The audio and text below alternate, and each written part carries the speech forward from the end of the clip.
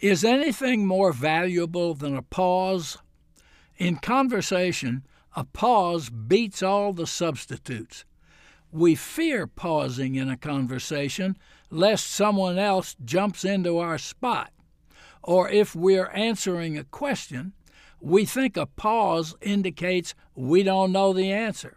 So we override a pause with or well, or or let me think, or that's a good question.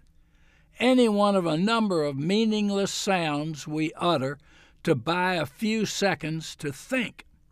Silence is a far better choice than any such utterances, and it's easier to think of an intelligent response if your mouth is not microwaving some leftover word or phrase. And the very best professional salespeople know the old axiom I heard many years ago from a very smart coworker: the person doing the most talking is generally the one being sold.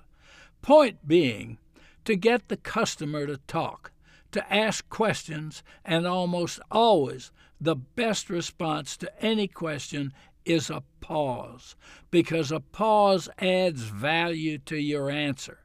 Whatever your response, a pause gives the instant impression that you're really giving your answer some thought.